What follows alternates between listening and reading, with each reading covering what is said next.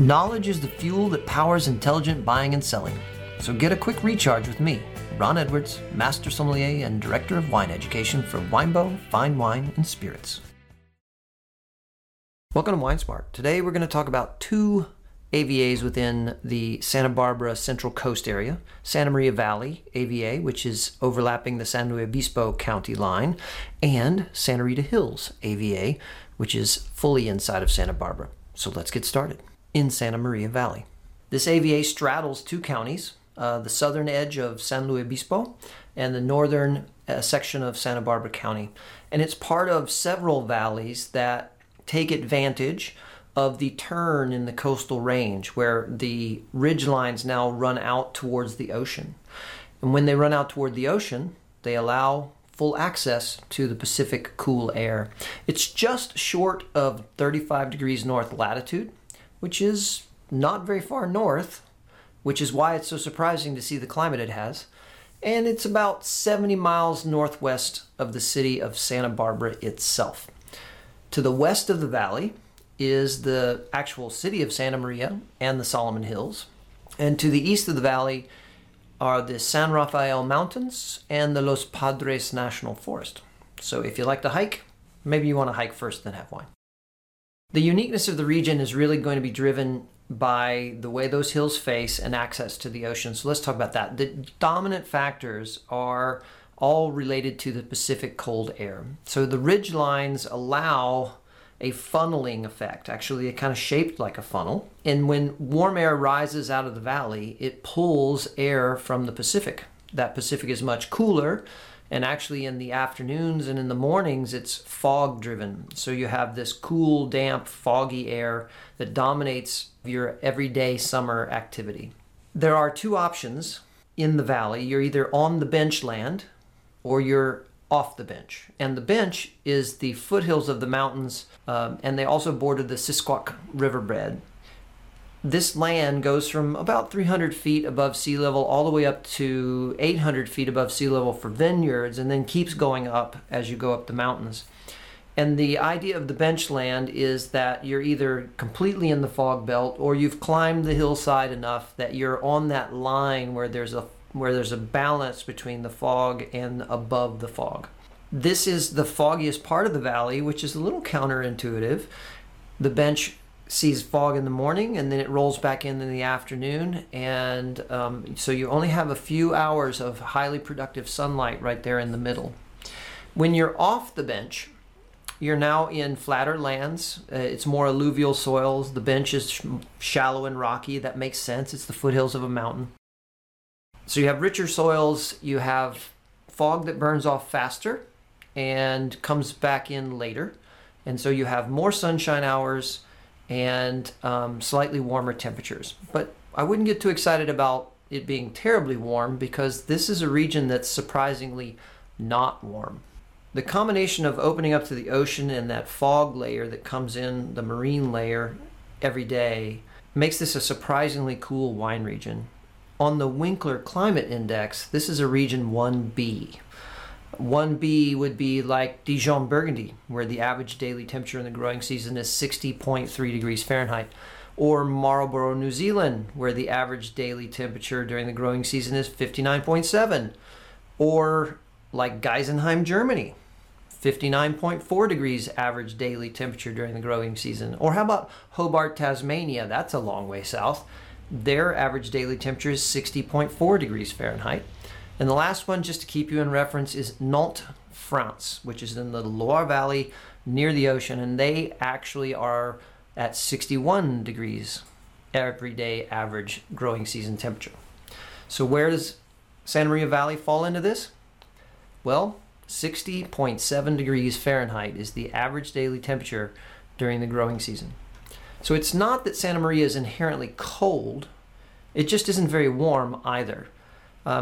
Kind of everyday jacket required, some point during the day, even in the middle of summer. Bud break can happen as early as February, but we still have harvest in September. So this is one of the longest growing seasons in all of California. But the beauty here is there's no rush to harvest because this is also a dry region for California. The Santa Maria Valley averages 14 inches of rain a year, and almost none of that falls during the harvest months, like 0.1 inches. So you can let the grapes hang and let them get ripe and let them overcome this cool, even-tempered, really long, not so sun-exposed growing season that is the nature of this area. That slow progress, that even-tempered attempt to getting grapes ripe is really ideal for grapes like Pinot Noir, Chardonnay, and Syrah. There are a lot of other grapes planted in Santa Maria Valley, but those are the superstars. There are actually 7,500 acres of vineyards in this AVA and 25 wineries, and some of them are really like legendary for all of California wine. So the trailblazers for the region were Au Bon Climat, Bien Nacido Vineyards, Nielsen Vineyards, and Rancho Sisquoc Winery. The legends of the region as far as wineries are concerned are really Au Bon Climat and Coupé. Okay, let's turn our attention to Santa Rita Hills AVA. It's another appellation benefiting greatly from this transverse range that makes Santa Barbara what it is.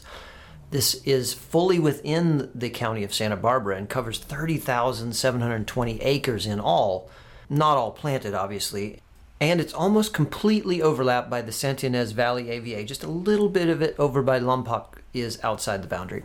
The AVA is bounded by the Purisima Hills in the north and the Santa Rosa Hills in the south. The eastern boundary is about 4 miles west of Highway 101, where there's a 90-degree bend in the Santa Ynez River, and the western boundary is Highway 1 in Lompoc. About 3,640 acres, give or take a little bit, are planted inside the AVA. Pinot Noir, Chardonnay, and then 18 other grape varieties. The majority of the plantings at this point are Pinot Noir.